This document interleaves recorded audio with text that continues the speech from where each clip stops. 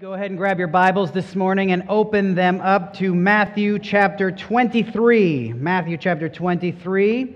And we will be focusing our efforts and energy and attention on exploring verses 1 to 12 and everything Christ has to teach us through verses 1 to 12. Matthew chapter 23, verses 1 to 12.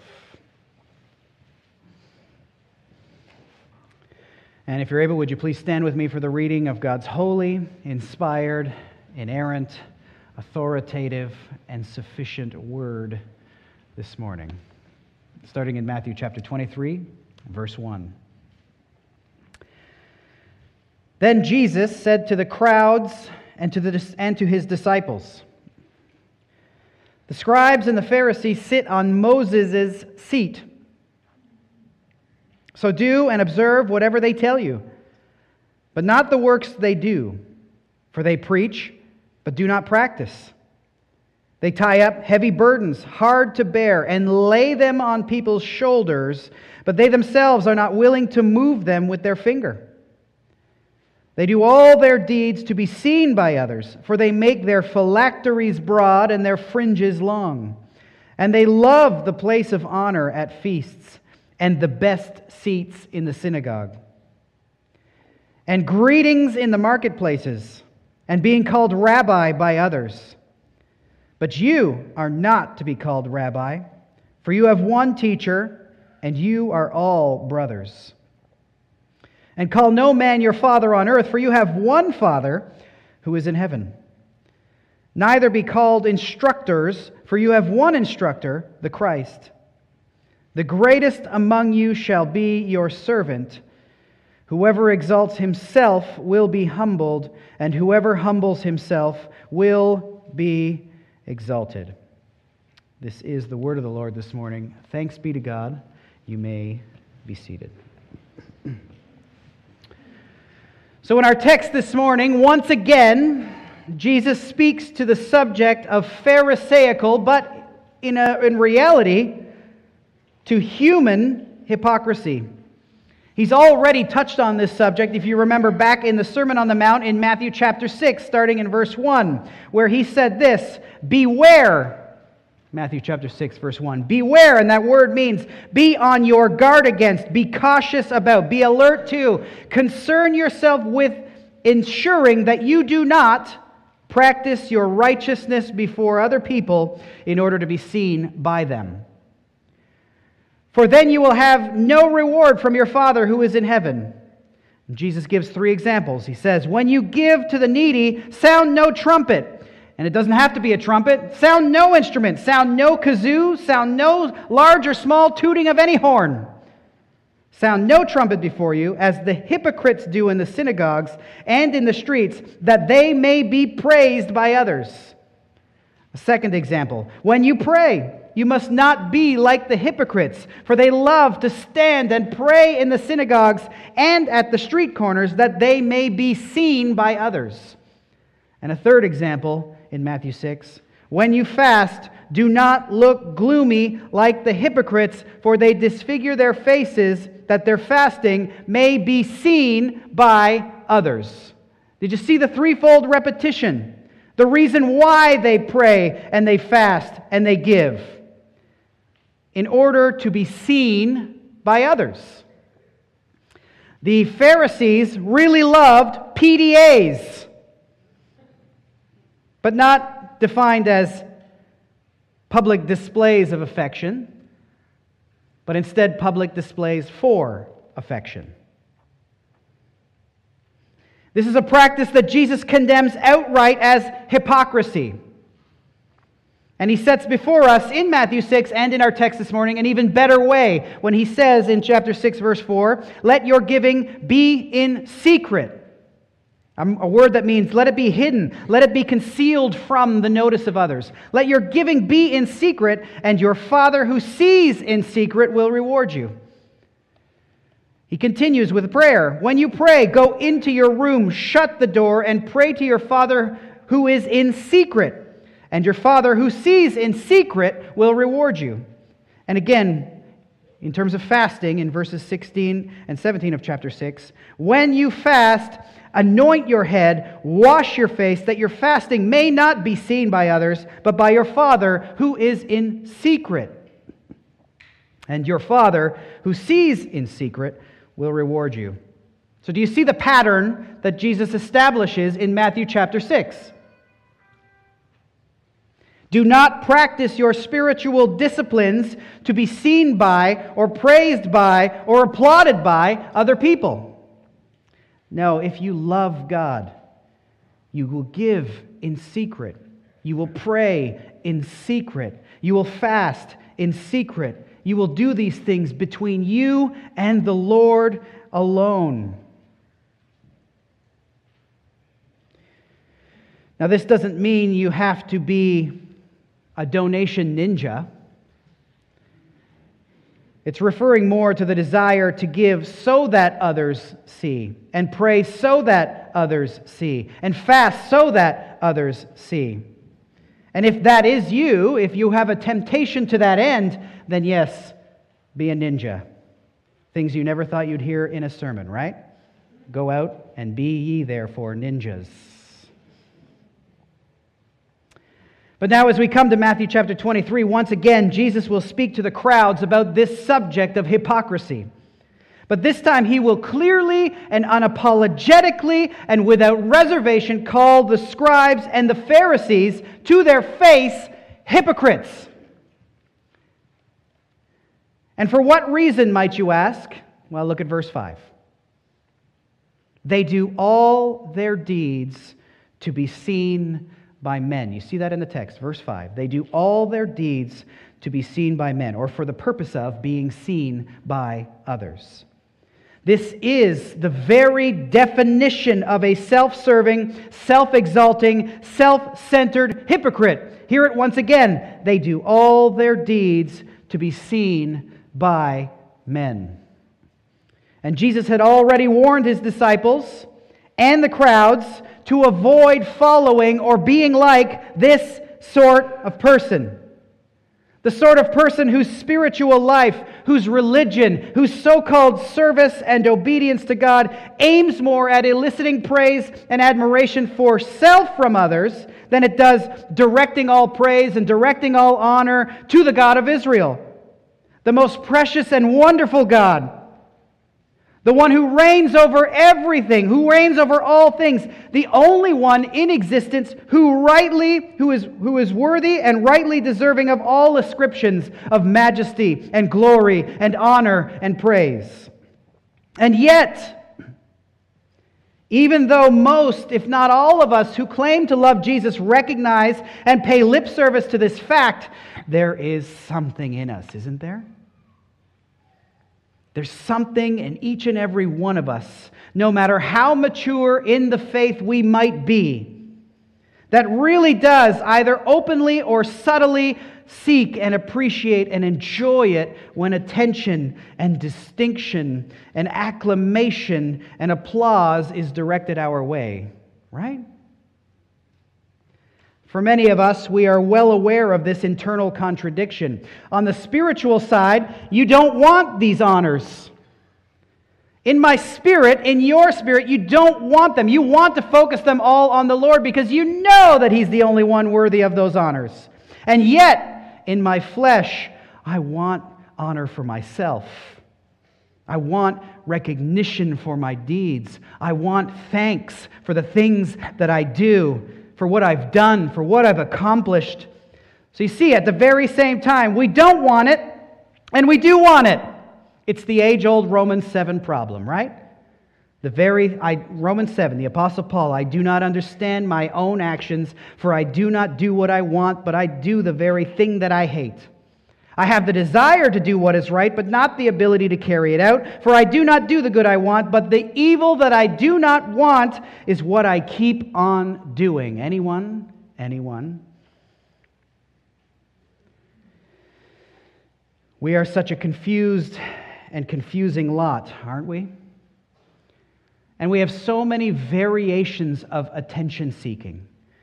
We have so many ways in which we subtly try to turn people's attention from God to ourselves. Some of us tell boastful stories. Some of us will, like the Pharisees, perform spiritual deeds so that others see.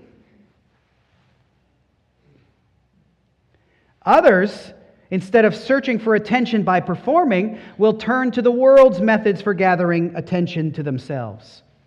If you look out at the world today, one of the fashionable, acceptable, and widely practiced formulas for attention and getting eyes on you is by sucking people into your vortex of victimhood. Our entire culture has become a series of woe is me, look at me, I have it so much worse than absolutely anyone else. If Job were here, he'd be like, I have nothing on you. I used to love watching America's Got Talent. That was one of the shows that I would get together with my family and we watched. We'd see clowns doing this and dogs doing that, and we thought, this is fantastic. But over time, I had to stop watching it because it became clear over time that it wasn't the talented people that got through, but it was the people that had the biggest victimhood stories that started getting through. Now, just so you know, the point here isn't whether or not your list of difficulties in life or reasons for ascribing victimhood status to yourself don't have merit. That's not what we're talking about here. There are times when our misery calls for our faith family to weep with us. But other times it becomes a tactic that we use to gather attention to ourselves. For many in our world, the claiming of being a victim and having everything so hard is a way of getting people to look in your direction rather than in the Lord's. This is why I love the example of the Apostle Paul so much, who suffered numerous trials. I mean, just read the second letter to the Corinthians and see the trials and the whippings and the beatings and the shipwrecks and everything that the Apostle Paul suffered in his life, and see what he says about them. Philippians 4:13, I can do all things through Christ who strengthens me. You see how Paul turns the focus from his painful, difficult circumstances to the Lord Jesus Christ. In essence, saying, don't focus on my trials, because with Jesus, with my most exalted Lord and Savior, I can endure. I can face it. I can persevere through it. And so can you. Look to the same Jesus as you walk through your life and as you walk through your trials. Look to Him. To in any way aim at, and there's the important word, aim at, or to have as your goal, the turning of eyes to ourselves rather than Jesus. To aim at living our religious lives, to be seen by men, is to live like the very scribes and Pharisees that Jesus warns us against imitating in our text this morning. And the word used here in verse 5, for be seen, actually speaks to and describes the covetous desire for the attention of others that we secure by theatrical performances. By becoming in some way a spectacle for others to look at, attempting to attract the attention of other people. Did you hear that? The covetous desire for the attention of others that we secure by theatrical performance. It's human theater. It's play acting. It's presenting ourselves as one thing, a religious, God-glorifying individual, when in reality, what we really want is to see some of that glory that we're saying we want to go to God to come to us. Let me set an example before you for your consideration, a little bit of a challenge here. As noted at the beginning of our time together, Jesus set forth 3 practices that we ought not to be doing in the sight of others, right? Giving, praying, fasting. Let's focus a little bit on prayer here. Jesus in Matthew chapter 6 speaks to the practice of secret, private, closet prayer. Let me read Matthew 6 again for you. When you pray, go into your room, shut the door, and pray to your Father who is in secret. The Puritan pastor Thomas Brooks, commenting on this very text, on these words of Jesus in Matthew 6, wrote this, and I want you to listen to this, and I quote, the ordinary exercising of yourselves in secret prayer is that which will distinguish you from the hypocrites, who do all they do to be seen of men. Did you hear that? Listen to it again. The ordinary exercising of yourselves in secret prayer is that which will distinguish you from the hypocrites, who do all they do to be seen of men. What is he saying? Brooks sets forth this idea that there really is only one mark that distinguishes a hypocrite who does things to be seen by others from the true and sincere follower of the Lord Jesus Christ. And what is that one thing? Secret, private, closet prayer. Now, how could he make such a claim, and why would he make such a claim? Because for Brooks, and I agree with him wholeheartedly, there is not anything else that we can do that it doesn't in some way come back to us, or might not come back to us, or contribute to our penchant for human acclaim. Think about it. You can spend 10 hours a day reading your Bible, a necessary, wonderful practice that we should be all engaged in at all times.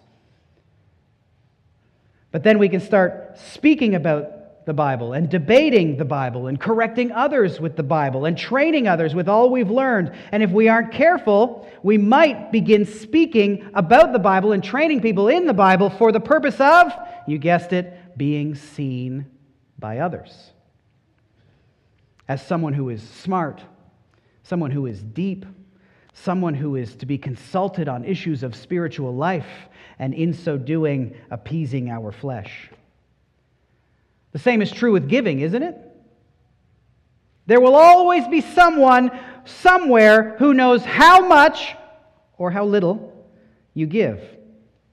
There will always be someone outside of you and the Lord. It could be your tax guy, could be the government, could be the person or organization that you're giving to, could be your brother, could be your spouse, or whoever you decide to tell. And it might make you feel good, right, to be admired for your generosity. There are opportunities for the flesh to subtly position yourself to be seen by others in your giving. But secret, private, closet prayer. Think about that. Unless you are an absolute, complete, and total hypocrite, private prayer between you and God alone, with the door shut, in secret, with no prying eyes, with no announcement to others about the length of time you spend in prayer. This is really the only thing that you can do that is completely and totally between you and God alone. And the only reason others would know is because you've told them.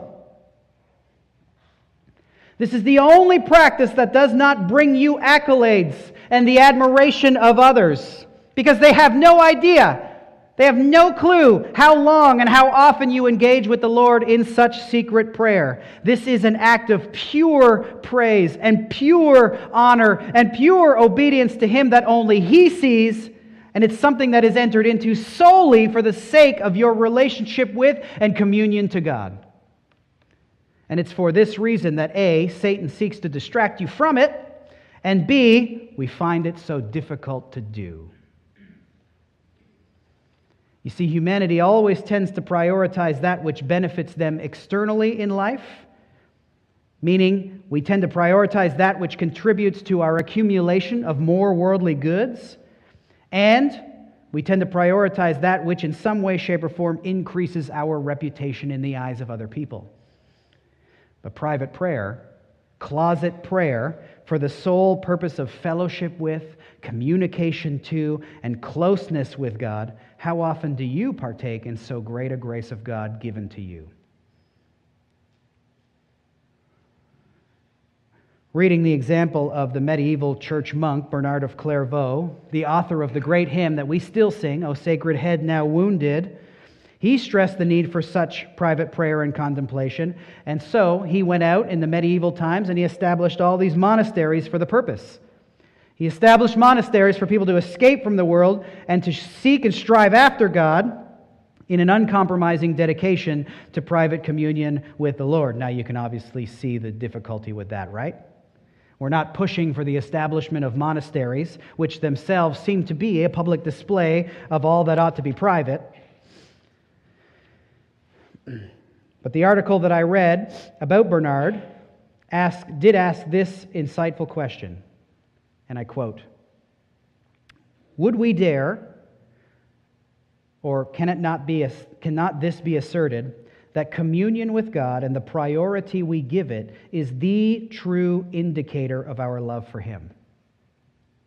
When it comes to the school of spiritual devotion, examples of men like Bernard cast most of us as distracted kindergarten children."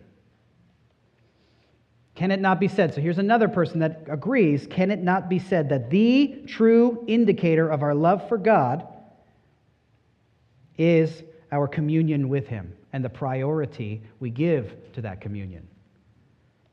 The same article also convicts the reader with this word, quote, "We desperately need to reconsider how much of a still, quiet place we have uncompromisingly reserved in our lives for communion with our Lord.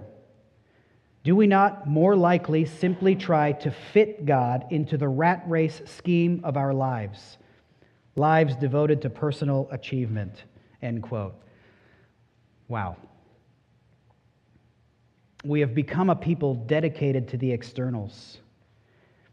People that this quote ought to cut to the deepest depths of our soul. Those who try to fit God into the rat race of our lives. When it comes to actually communing with the God we profess to love in private closet prayer, with the Savior we profess faith in, is it a purposeful, devoted, private time with the Lord, or is it a thing that we must try to fit into our lives, to fit into our full schedule, a schedule that we pack with labors and enjoyments that benefit us in some way? You notice that the one non-seen by men deed, that is, the closet prayer, seems to be the most difficult spiritual practice for us to engage in. Have you noticed that in your own life? And why is that? Because there's no benefit to you in the eyes of other men in the practice. That's a weight that should sit on every one of us.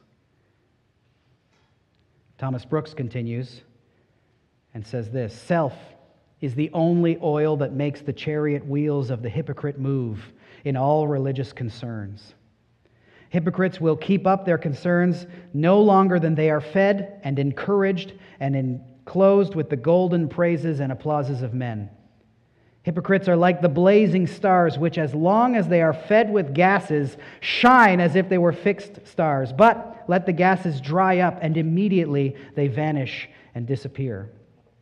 Closet duty, meaning secret prayer, speaks out most sincerity. The more sincere the soul is, the more in closet duty the soul will be." So, think about your own life for a second. If it is true that the one thing that distinguishes us from a hypocrite who is focused on doing things that other people might see or doing things that benefit us in some way, if the only thing that separates us from that mentality or worldview, according to church fathers, Puritans, and I would say Scripture as well, is closet private prayer, then how deeply do you love the Lord this morning?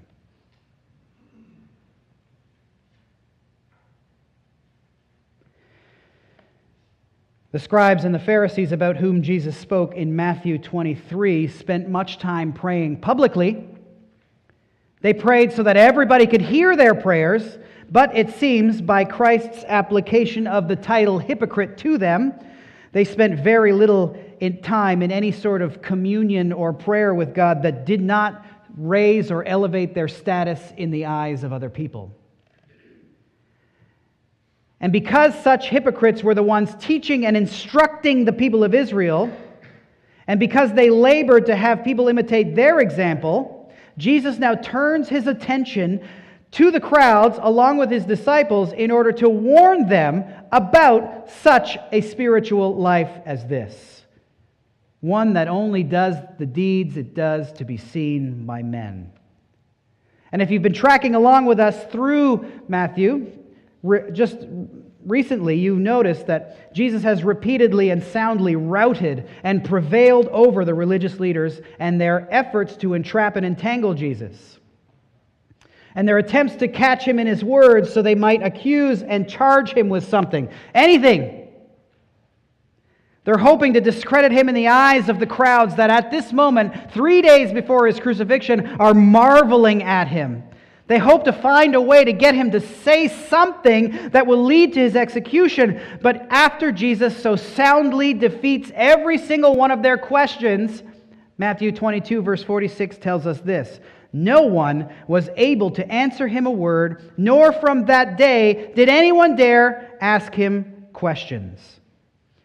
See, no one dared to ask Jesus questions any longer because they couldn't bear to be exposed as those who lacked insight or knowledge into the Scriptures that they professed to be teachers of. They couldn't bear being disgraced and dishonored in the ears of the listening crowds. They simply did not possess sufficient knowledge, nor were they smart enough or cagey enough or crafty enough to trip Jesus up in any way, shape, or form. I mean, if you think about it, you take a step back and you think about it, the guy standing in front of them, this Jesus standing in front of them right now, is the one who wrote the book. They might not have recognized that, but they did recognize that every time they tried to trip Jesus up, they came out on the losing end. And so they simply stopped, and they no longer dared to ask Jesus any more questions. You see, the best thing for the religious leaders in this moment was, they realized, Christ's silence. But just because they stopped asking Jesus questions to trip him up, that doesn't mean that he stopped speaking to and instructing the crowds as these same scribes and Pharisees now remain silent. On the contrary, the exact opposite took place, as you see in verse 1. Introduction over. Then Jesus said to the crowds and to his disciples, you see that? The Pharisees' worst nightmare has come to pass. As Jesus used this opportunity to speak more plainly and more openly about their hypocrisy, about their self-exalting pride. And most of Matthew chapter 23 is devoted to exposing the wicked hearts of the scribes and Pharisees and telling us, don't be like them. In verses 1 to 12, Jesus speaks to the crowds about the Pharisees, who are no doubt within earshot of everything that Jesus is saying. And then in verses 13 to 39, he will direct his words to the scribes and the Pharisees and speak against them with such force, with such vivid, graphic, and if you were a scribe or a Pharisee, such infuriating and confrontational language, using statements and descriptions that challenge any one of us who are more concerned with the tone in which something is said than with the truth contained in what is said. Listen to the denunciations Jesus is going to bring upon the Pharisees in the next section when we get to it. Hypocrites, children of hell, blind guides, whitewashed tombs filled with dead men's bones, serpents, brood of vipers, sentenced to hell. One can only imagine how such a word as this might be received should someone speak like this today, right? But here he is, Jesus, meek and mild, speaking with an intensity designed for maximum impact upon the listener in the crowd and upon the Pharisee being denounced. He begins his denunciations by telling the crowds, you should, to a degree, listen to the scribes and Pharisees insofar as they teach and instruct you in truth, but by no means should you follow their example. Because what little they do know, they don't practice it. They'll spend all their time telling you what to do, but they won't lift a finger to help you. Now, why? It's because their energy is not focused on you. not on actually helping you love and serve and obey and live in relationship with the God of Israel. No, their minds are fixated on, zeroed in on, concentrated on turning the spotlight towards themselves in their direction. And because they're so focused on that, they have no time or desire to help you. And as you read the gospel, oh, what a clear and marked contrast there is, right, between the Lord Jesus Christ and the religious leaders, the Pharisees, who in Israel, those who presumed, according to verse 2, to sit on Moses' seat. What a contrast there is between the scribes and Pharisees and the Lord Jesus Christ. It's so open and obvious as you read through the Scriptures that these two groups, that this man and this group are nothing alike. Throughout the Gospels, we see Jesus revealed as the one who shows mercy and sympathy and compassion for the lost and the sick and the shepherdless crowds. The Gospels reveal to us that Jesus took on flesh and made his dwelling among us in order to seek and to save the lost. Jesus has come to earth as our great physician to both mix and apply the medicine necessary to save our souls. Jesus is the way and the truth and the life, the only one through whom we come to the Father as his forgiven, adopted, and beloved children. And throughout the Gospels, we see Jesus working tirelessly during his earthly life to lift people's burdens as he touches lepers and outcasts, healing them of their grievous torment in the process. We see Jesus not running away from the demon-possessed, but instead walking towards them and driving the demons out of them so that these people might be restored to wholeness of life. We see Jesus healing paralytics of their afflictions and forgiving the sins of those paralytics. We see Jesus calling the dreaded tax collector to follow him in discipleship. We see Jesus raising up deceased children and restoring them to their families. We see Jesus healing women who suffered from long, dreadful, money-draining, very sensitive bodily issues and ensuring that they knew they were forgiven themselves. We see Jesus healing the blind and the mute. We see Jesus saving the life of and forgiving the sin of an adulterous woman brought to him by religious leaders, ready to stone her to death and exhorting her to go and sin no more. We see Jesus spending time on the outskirts of Israel, in Samaria, among the hated Samaritans, telling them, I am the living water, drink of me and you will never thirst again. We see Jesus sending his disciples out to the lost sheep of the house of Israel with the good news of the kingdom of God.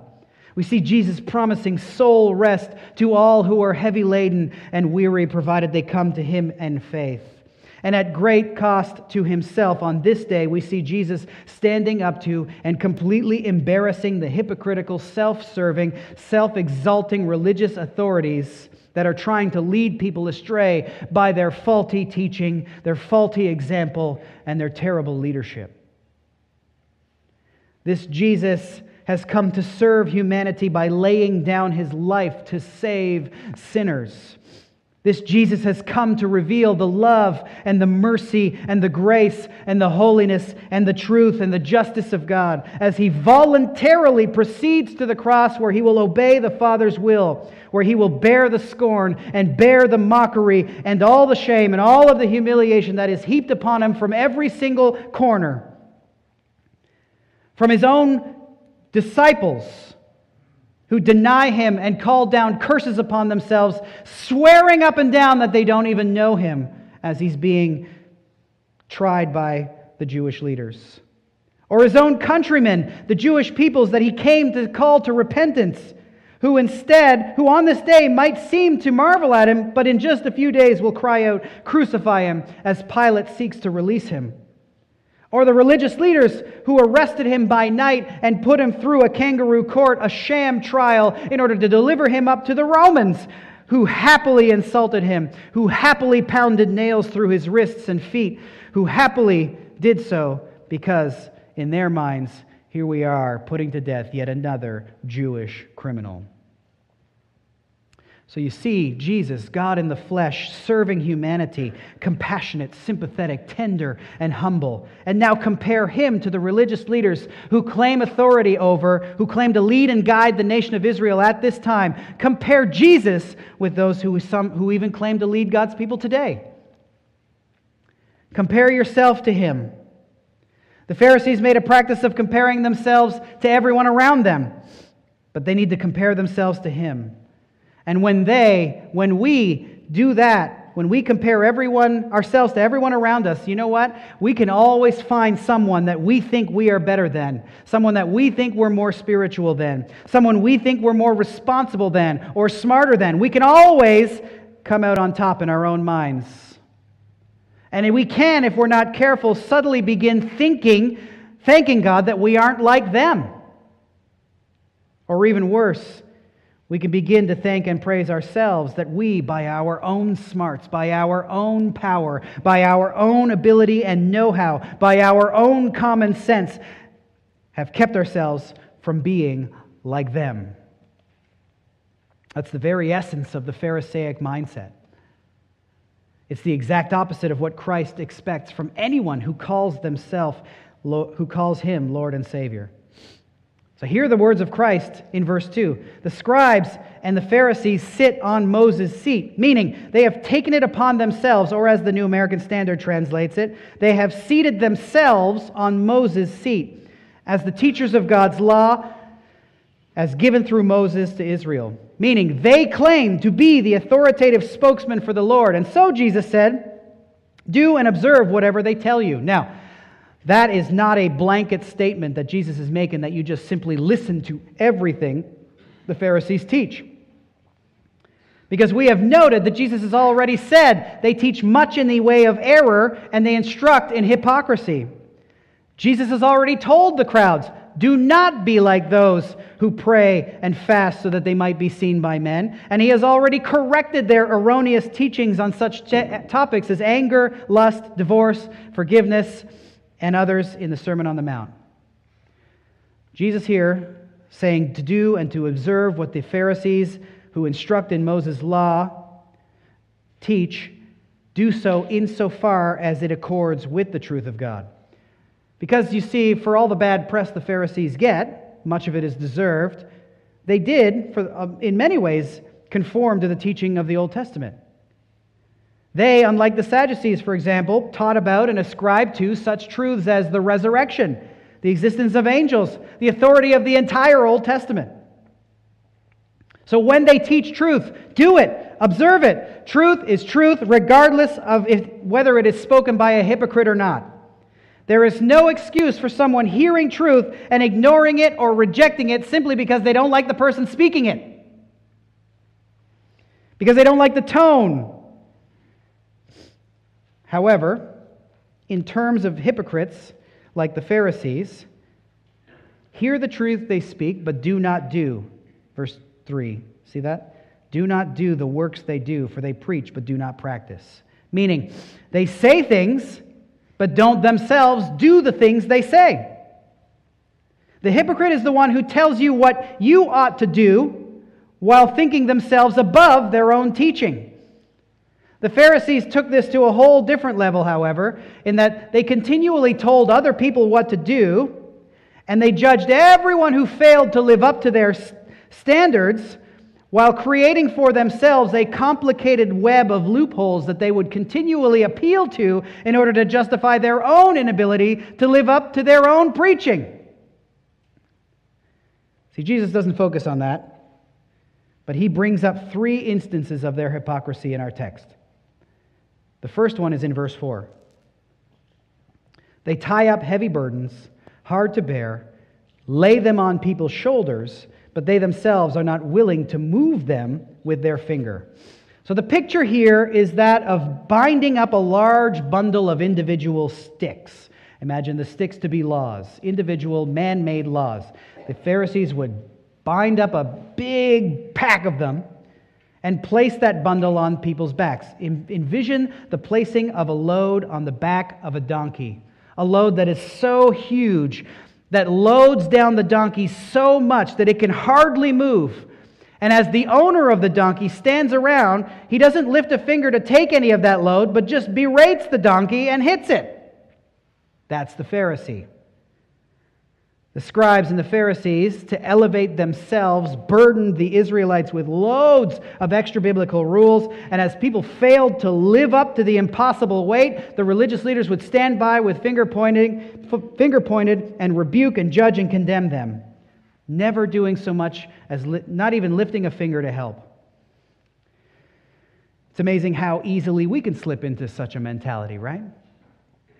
Expecting others to follow our own ideals, our own self-made rules, our own laws, our own perspectives, our own opinions, and then when they don't, we judge them and condemn them and quarrel with them over all of it, all the while, and you know this about yourself, and I know this about myself, all the while secretly failing and falling short of our very own laws and rules. In many ways, we need to recognize that nobody can live up to your rules, not even you. And do you see the depths and the layers to our own hypocrisy? We can get mad at others for our particularities and then not do them ourselves. And then when we are the ones who are hypocrites, we don't say to ourselves, I'm a hypocrite. We say, well, I was tired that day, or I was angry that day, or I was hungry that day.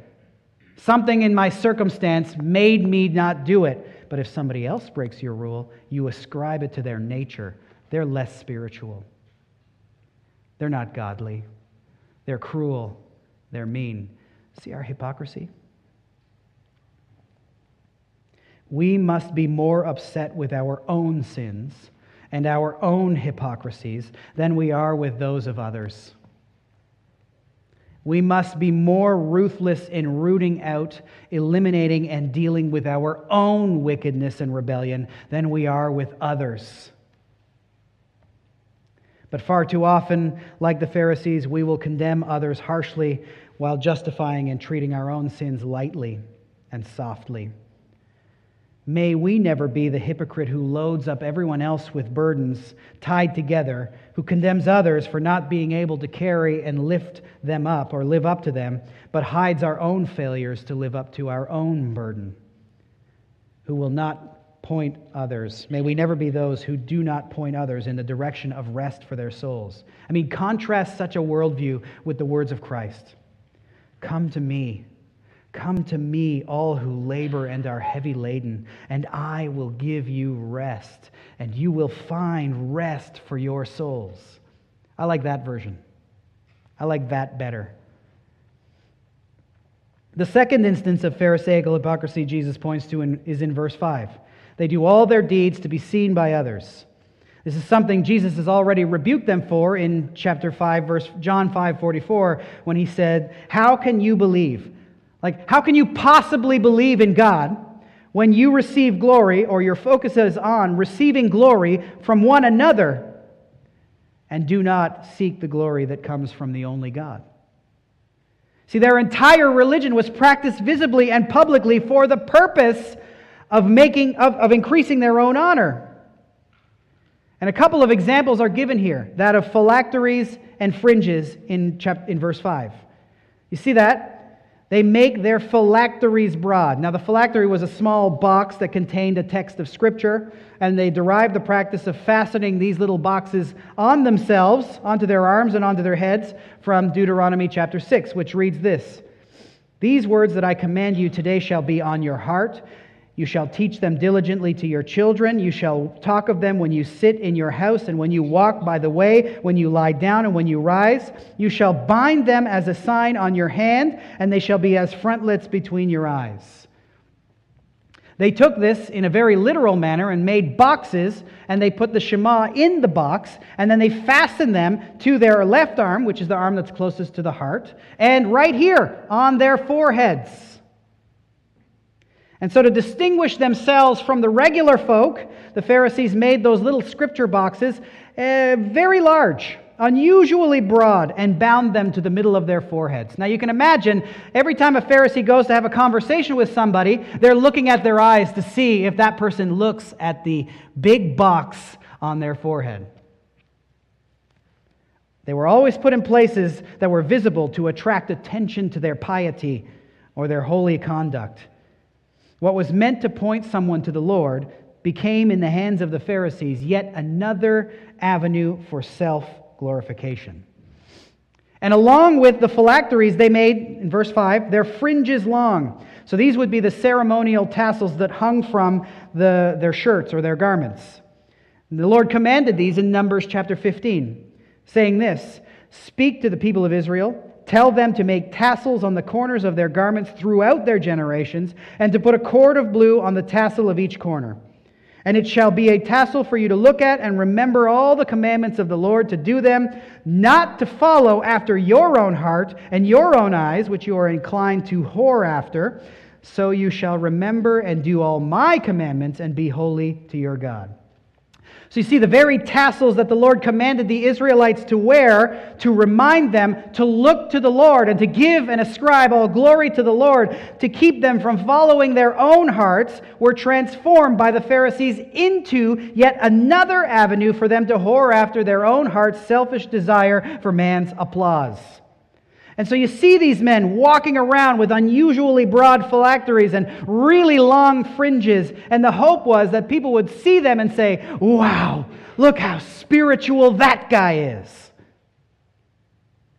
May it never be that we transform the commands of God, commands that are designed to remind us of His holiness and His goodness and His honor and His glory, into pathways for our own self-justification and self-glorification. Oh, what a horrific blasphemy that would be. The third example of hypocrisy noted by Jesus is in verse 7. They love the place of honor at feasts and the best seats in the synagogues. See, the Pharisees delighted in the seat of preeminence. They wanted the first position, this place of honor, the seats that caused everyone in the feast and at the synagogues to see them as the distinguished members or people or guests in each one. Certain seats you could sit in and they'd be like, "Ooh, that guy must be important." For the Pharisees and for us also, to love such things, to love this seats of honor, to seek them. If you are one who loves to be distinguished from or sit in the primary seat of distinguishment, that means you must do everything in your power to avoid it. If your flesh is somehow satisfied by seats of honor, don't seek them. Chances are, whatever your flesh seeks after and is satisfied by, you should immediately turn to God's Word, immediately turn to God in prayer. Because when flesh is satisfied, generally speaking, that's not a good thing. The fourth Pharisaical act of hypocrisy that is rebuked by Jesus is that they love, verse 7, greetings in the marketplaces and being called rabbi by others. They love the salutations and the nods of respect that were given to them by the people assembled in the public square. They loved the attention that was given to them as person after person stopped to notice and bow to them, saying, "Rabbi." The Pharisees loved and they craved these demonstrations of respect, these public recognitions of their prominence. So they would seek after the titles, seek after the honorific title of rabbi. This was a coveted designation that meant something along the lines of "my superior," or "your excellency," or "oh great one." And Jesus warned both the crowds and the disciples to avoid seeking the adoration of others, like the scribes and the Pharisees did. This is what He intends when He continues in verses 8 to 10. "You are not to be called rabbi, for you have one teacher, and you are all brothers. And call no man your father on earth, for you have one Father who is in heaven. Neither be called instructors, for you have one instructor, the Christ." Now the detail to focus on here is in verse 8. You are all brothers. See that little phrase there, you are all brothers. You see, you and I, humans in general, have a tendency to align with and to adore our heroes and respected figures. And those heroes who are adored and respected love to drink in the praise and the adoration that they receive, and then they get thirsty for more. But both of these, Jesus said, are to be avoided. Both lifting someone up more highly than they should be lifted up, and loving the adoration of those of being lifted up. And why? Because Jesus said, we are all brothers.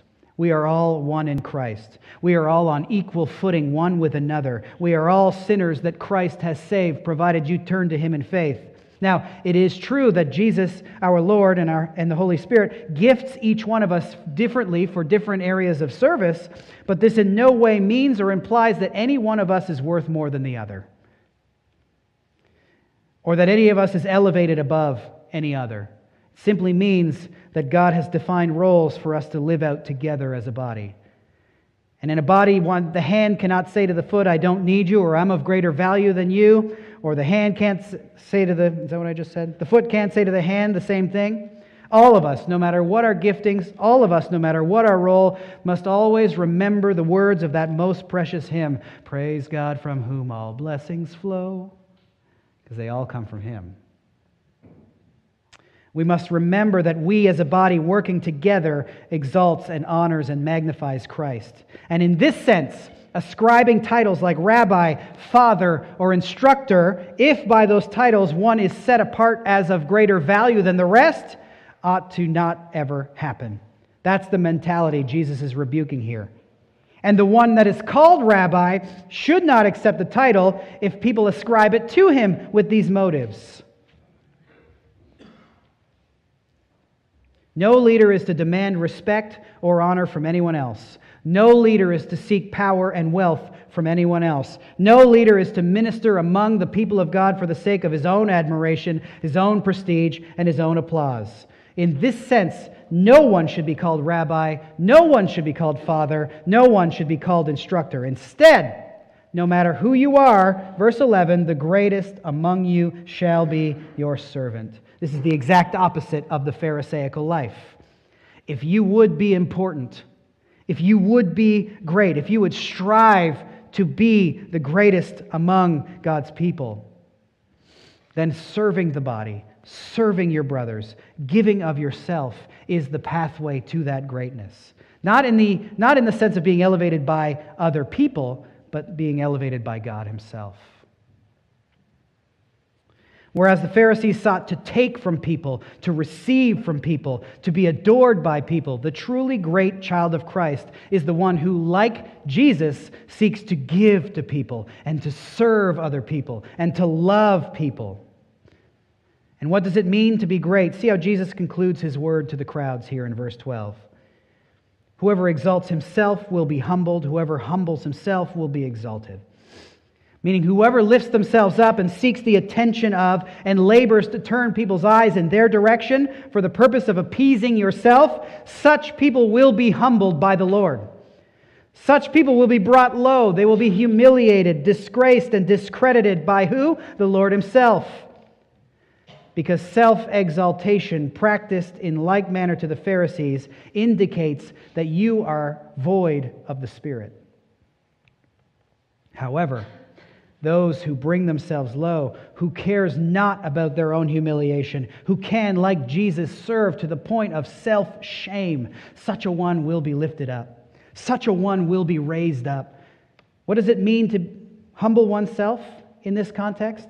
It is not you humbling yourself before another person, although that's important. But it's you humbling yourself before the Lord, as James wrote in chapter 4, verse 10 of his letter. Humble yourselves before the Lord, and He will exalt you. When the standard to which we must compare ourselves is not one another, but the Lord Himself, as we recognize His magnitude and His holiness, and we compare ourselves to His perfect standard, guess what? All the excuses, all the justifications, all the appeals cease. To truly humble oneself before the Lord will lead to our humility with our brothers and sisters in the Lord.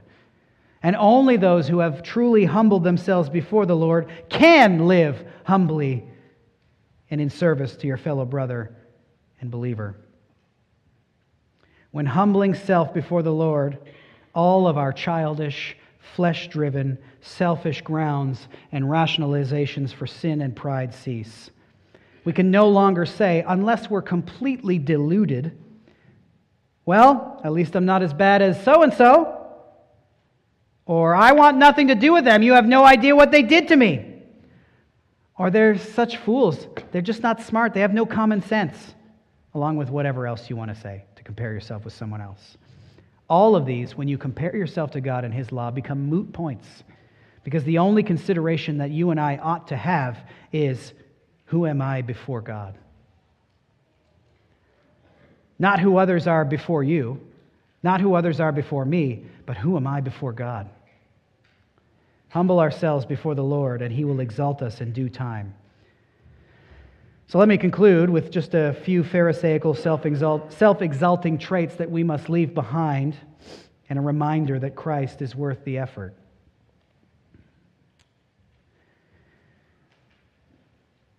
Do not be like the self-exalting Pharisee and live defensively, lash out, quarrel, and stew in bitterness whenever your pride or your honor is questioned or challenged. But humble yourself before the Lord. Do not be consumed by and fixated on your public image like they were. The scribes and the Pharisees, in fact, were the first to use filters. You know, like people take selfies and they use these filters on their Facebook pictures or their videos for TikTok. The Pharisees were the first to do that, but they used broad phylacteries and long fringes. Same idea, different time and expression. Do not be like the Pharisees who are consumed and fixated on your own image, but humble yourself before the Lord. Do not be like the Pharisees who cannot or could not overlook any violation to their self-made rules and traditions. Do not be like the Pharisees who in their self-absorption cut off relationships over every disagreement and came down in harsh judgment at every point of difference of opinion and preference, but instead humble yourself before the Lord. Do not be like the Pharisees whose entire spiritual life is done and lived so that it might be seen by other people. Instead, humble yourself before the Lord. Because to live like the Pharisees, oh, what a terrible, no good, very bad way to live. Instead, turn to the Lord and learn from Him who, James writes, is compassionate and merciful. And I pray that we, for the glory of God, for the good of His church, for the well-being of our souls, would imitate Him as we humbly live before Him for the praise and the glory and the honor of His name, not ours. Father, we thank You for this word. And we ask that You would help us to defeat or to win this battle against the flesh by the power of Your Spirit. Because it's so easy for each and every single one of us, and we all know this by experience, to be very Pharisaical in the way that we live in this world. And Lord, in our spirits, we know we want to be like Jesus, and yet there's this battle and there's this contradiction in us where we also want to receive Your praise, but may we never be those who steal glory that You rightly deserve. Help us. We can't do it on our own. We are helpless. And we pray that You would give us the strength to truly humble ourselves before You. And we ask this in Christ's name. Amen.